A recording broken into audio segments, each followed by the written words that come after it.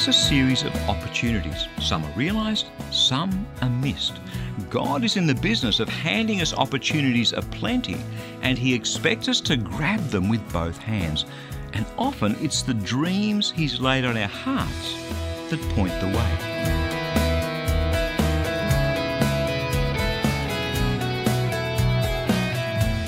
Hi, I'm Bernie Diamond, and thank you so much for joining me again on Christianity Works. Today we're kicking off a new series of messages called Don't Miss God's Opportunities, because as I said, God is very definitely in the business of handing us one opportunity after another. So let's head into God's Word and see what God has for us today.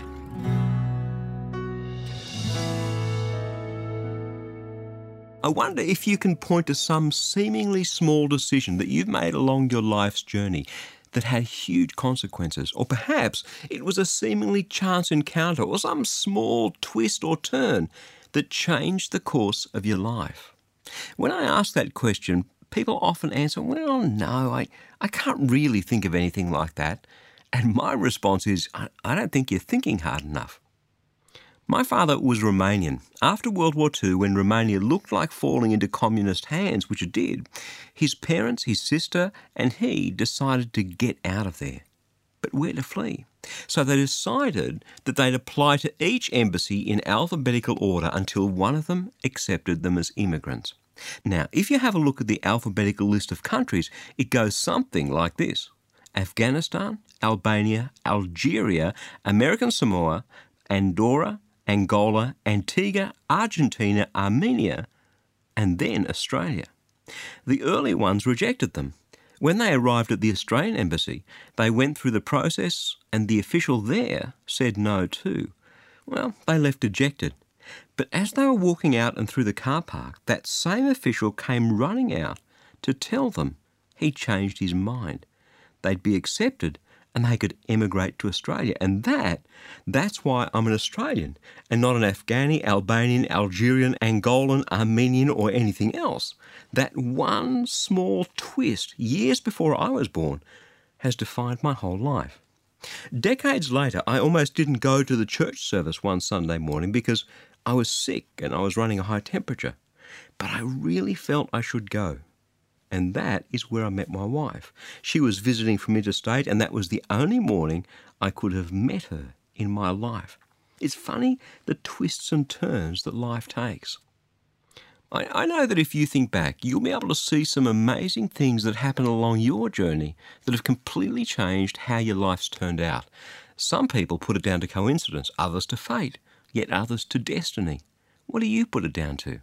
Me, I believe, in fact, I know that it's none of those. Because the God who created us, you, me, has a plan for our lives. He has a plan for your life. He has a plan for my life. And along the way, He hands us opportunities and He expects us to take them and do something with them.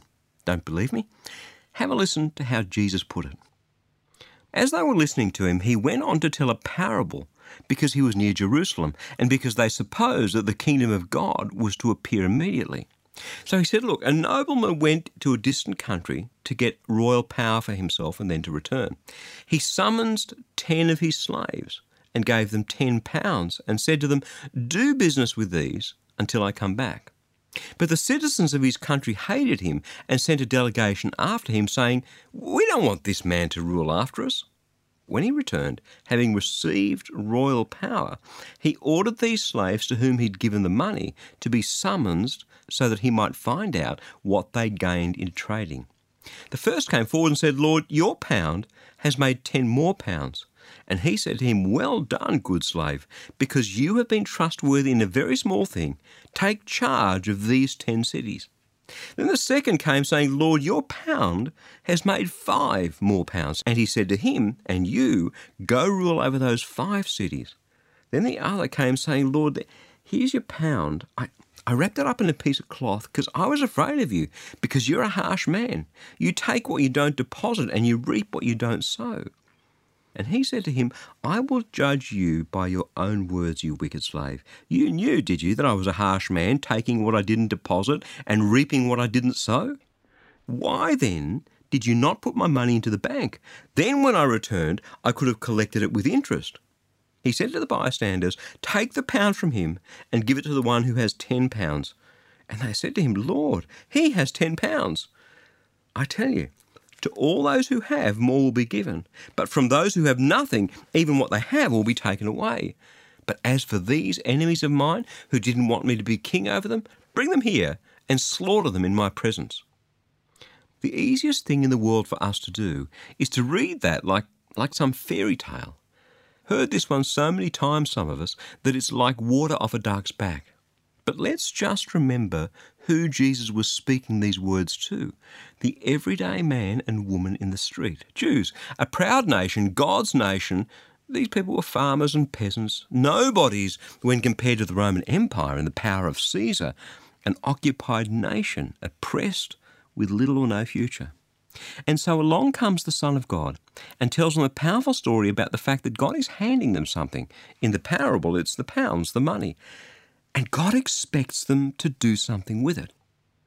What this story is about is God handing his people, even the peasants, even the farmers, even those who live in an oppressed land, a substantial opportunity with the expectation that they'll grab hold of it and do something with it. Now let's take a moment, you and I, to apply that parable, that powerful story, to our lives. The way the men and the women who were listening to Jesus on that day applied it to theirs. God comes to you. He hands you your pound, your opportunity, with the strongest of expectations that you'll do something with it. How do you handle that opportunity? Are you too busy to notice? Are you too busy to take hold of it? Is it perhaps an inconvenient opportunity? Do your circumstances maybe tell you that you couldn't possibly make a difference in this world?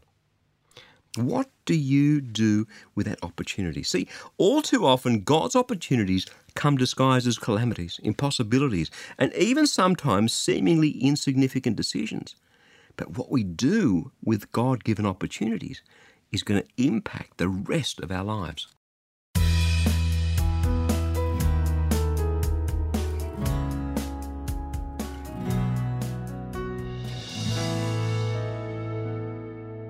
When we're young, we have dreams for how we want our lives to turn out. Those dreams are all different in one sense and all pretty much the same in another, in that they include some common elements. Most of us when we're young dream about being wealthy, famous, and finding love. Some dream about having children. They're what I call the happily ever after dreams. And in fact, we don't just dream those dreams when we're young. We continue with our daydreaming pretty much the whole of our lives. It's when we stop dreaming big dreams that we know that we're plumbing the depths of human existence. Whether we realise it or not, we're all daydreamers. It's part of what keeps hope going. And hope, when the going's not quite what we want it to be, hope is what keeps us going. We're chatting this week and over the coming few weeks about not missing out on God's opportunities. Because he loves us, he has a plan for our lives, and time and again, he drops opportunities in along our path, opportunities that we can choose to pick up and run with, or ignore and bypass, something which many people do. But often God places a dream in our hearts, a dream that he planted there when we were quite young, a dream that somehow he brings to fruition as we grow and mature. When I was young, daydreaming wasn't encouraged. Daydreamer was a detrimental label. It implied laziness. And yet I dreamed dreams. In my early teenage years, I had an encounter with God, and I dreamed about becoming a minister. I dreamed about telling people about Jesus. But by the time I finished high school, I went on to study at university and set out to build a career and make lots of money, which I'd also dreamed about. The idea of me becoming a minister of the gospel of Jesus Christ was lost. And yet it came back and came to fruition in my late 30s and early 40s. And here I am, well into my 50s, living out that dream. My point is that the dreams that God lays on our hearts are often appointed to the opportunities that he's planning on laying before us further down the track. It's exactly what happened to young Joseph, the son of Jacob, way, way back in the Old Testament. Let's have a listen. Jacob settled in the land where his father had lived as an alien, the land of Canaan. This is the story of the family of Jacob. Joseph, being 17 years old, was shepherding the flock with his brothers. He was a helper to the sons of Bilhah and Zilpah, his father's wives, and Joseph brought back a bad report of them to their father. Now Israel, that's Jacob's other name, now Israel loved Joseph more than any other of his children because he was the son of his old age, and he made him a long robe with sleeves. But when his brothers saw that their father loved him more than all his other brothers, they hated him and they couldn't speak peaceably to him. Once Joseph had a dream, and when he told it to his brothers, they hated him even more. He said to them, "Listen to this dream that I dreamed. There we were binding up sheaves in the field. Suddenly, my sheaf rose up and stood upright. Then all your sheaves gathered around it and bowed down to my sheaf." His brothers said to him, "Are you indeed going to reign over us? Are you indeed going to have dominion over us?" So they hated him even more because of his dreams and his words. Then he had another dream, and he told it to his brothers, saying, "Look, I've had another dream. The sun, the moon, and 11 stars were bowing down to me."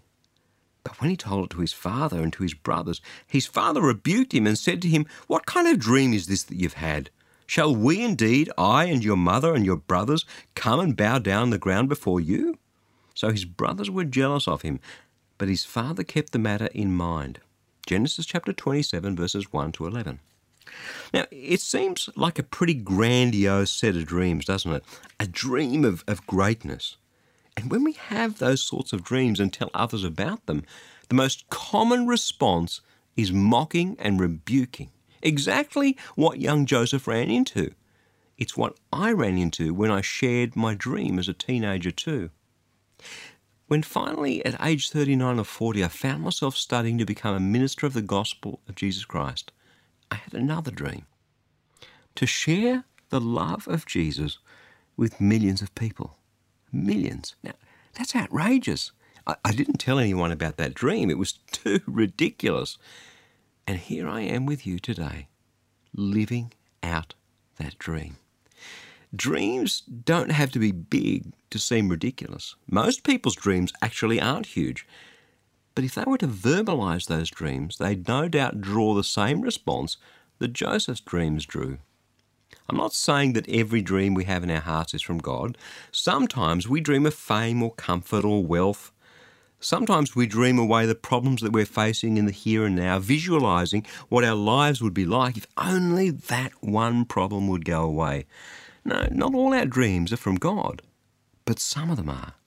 They're the ones that inexplicably warm our hearts and bring tears to our eyes, no matter how difficult or how outrageous they might seem.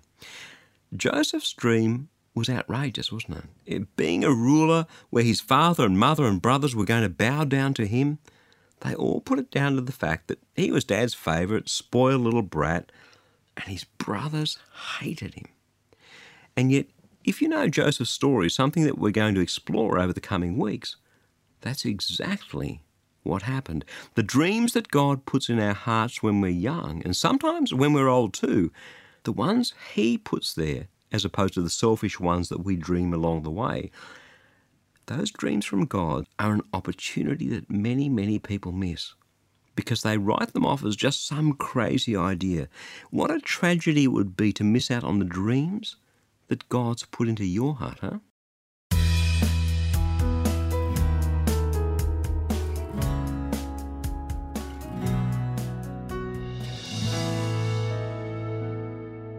Before the break, we were talking about the dreams that God places on our hearts. They often seem outrageous at the time, and yet those dreams are what open our eyes to the opportunities that God brings across our path from time to time. Often, without that dream in our hearts, we'd miss the opportunities. The God-given dream gives us a new set of eyes to see what God's up to from his perspective. That's what it's there for, that dream. That, and to give us hope. And when we met young Joseph, the son of Jacob, way, way back there in the Old Testament, in the book of Genesis, he was a young man with a dream. A young man who dreamed that one day he'd be a great ruler. And being the naive young man that he was, he stupidly shared this dream with his brothers, not realising how offensive it would be to them. "Listen to this dream I dreamed," he said. "There we were, binding sheaves in the field. Suddenly, my sheaf rose up and stood upright. Then your sheaves gathered around it and bowed down to my sheaf." His brother said to him, "Are you going to reign over us? Are you really going to have dominion over us?" So they hated him even more because of his dreams and his words. I mean, who wouldn't be offended, right? People are often offended by the dreams that God puts in our hearts. Often that's motivated by jealousy. They make fun of us. They tell us that the dreams are impossible. Of course God's dreams are impossible. If he gave us dreams that were possible, dreams that we could realise in our own strength, we wouldn't need him then, would we? In fact, one of the ways that we can tell whether a dream comes from God is that it is almost always impossible to achieve in your own strength. That tends to be a pretty solid marker that it's from God. There are others too, and we're going to talk about those another time. So young Joseph has this dream. Hey, come on, it's a great dream, right? But then his life takes a terrible twist, a shocking twist, one that neither he or his beloved father Jacob could ever have predicted. See, his brothers went to pasture their flocks near Shechem. And Israel, that's Jacob his father, Israel's the name that God gave to Jacob. Israel said to Joseph, "Are not your brothers pasturing the flock out at Shechem? Come on, I'll send you to them." And he answered, "Here I am." He said to him, "Go now and see if it was well with your brothers and with the flock, and bring word back to me." So he sent him from the valley of Hebron. Joseph came to Shechem, and a man found him wandering in the fields. And the man asked, "What are you looking for?" "I'm looking for my brothers," he said. "Tell me, please, where are they pasturing the flock?" And the man said, "Look, they've gone away, for I heard them say, 'Let's go to Dothan.'" So Joseph went after his brothers and found them at Dothan. They saw him from a distance, and before he came near to them, they conspired to kill him. They said to one another, "Look, here comes that dreamer. Come on, let's kill him and throw him into one of the pits, and then we'll say a wild animal has devoured him, and we shall see what will become of his stupid dreams." But when Reuben heard it, he delivered him out of their hands, saying, "Let us not take his life." Reuben said to them, "Shed no blood. Throw him into this pit here in the wilderness, but don't lay a hand on him, that he might rescue him out of their hand to restore him to his father." So when Joseph came to his brothers, they stripped him of his robe, the long robe with sleeves that he wore, and they took him and they threw him into a pit. The pit was empty. There was no water in it. Genesis chapter 27, verses 12 to 24. Can you just begin to imagine that something so terrible would happen to you, that your brothers, your own flesh and blood, would conspire to kill you, and then take that precious robe that your dad had given you and throw you into a pit? It's totally beyond imagining, isn't it? And yet, this is a pattern that anyone who has ever dreamed a dream will recognise. You have a dream in your heart, a God-given dream that really you don't fully understand. You have no idea whether it'll ever come to pass, and if so, how God could possibly make it happen. When my life and my hopes and my dreams lay shattered at my feet, I was ironing one Saturday afternoon, and God gave me a dream to tell millions of people about him. Millions. His presence in that hour or so as I sat on the top stair in the stairwell in my townhouse was palpable. It was the craziest dream that anyone could ever have. But I knew it had come from him. How could that be? Everything around me was in such devastation. I was travelling through such a lot of pain at the time. As I think of young Joseph lying there in that pit, his life in the balance, not knowing what was going to happen to him, I bet you he was thinking about those dreams that he dreamed. His reality must have screamed at him that the dreams were a fake. Have you ever had that happen to you? Reality decisively, emphatically tells you that the God-given dream you had was a lie. The evidence seems irrefutable. There you are in your pit. You look at the walls. You can't get out. Dream over. Well, I'm here to tell you that if that's from God, it's never dream over. To the absolute contrary, dreams and adversity seem to go hand in hand in God's scheme of things. Let me say it again. Maybe it didn't sink in the first time. Dreams and adversity seem to go hand in hand in God's scheme of things. Why? Listen to what the Apostle Paul said thousands of years later out of a not dissimilar situation, 2 Corinthians chapter 1, verse 9. Indeed, we felt that we had received the sentence of death so that we wouldn't rely on ourselves but on God who raises the dead. My friend, when you find yourself in that pit with your dreams shattered at your feet, the very last thing that God wants you to be thinking is dream over. Here's the thing about God. What he starts, he finishes.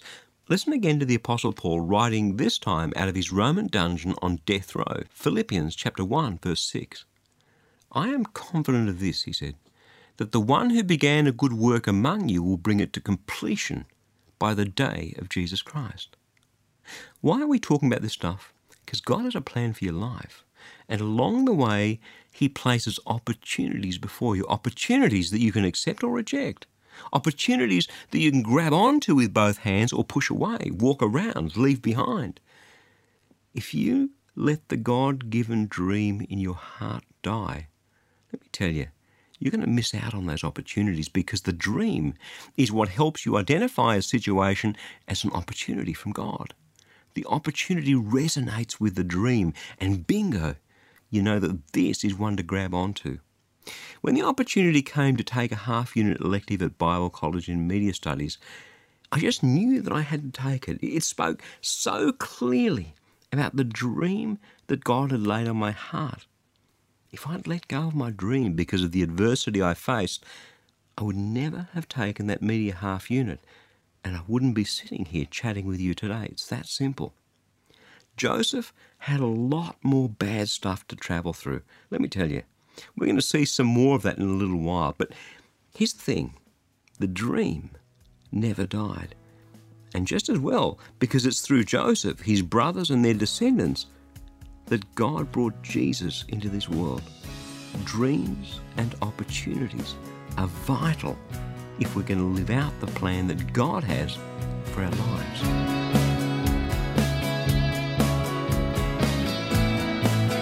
You've been listening to Christianity Works with Bernie Dimet.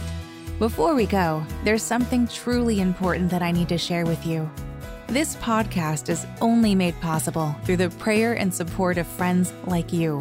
Each week, millions of people hear about Jesus through Christianity Works radio and television broadcasts, and through podcasts just like this one. Your generous gift of support today will help take the gospel of Jesus Christ far and wide around the globe. Just stop by at ChristianityWorks.org and click the donate button. And when you do give, don't forget to request your free copy of this month's latest Life Application e-booklet. Thank you so much for your generous gift of support today. Again, that web address is ChristianityWorks.org. I'm Jennifer. We'll catch you again next time.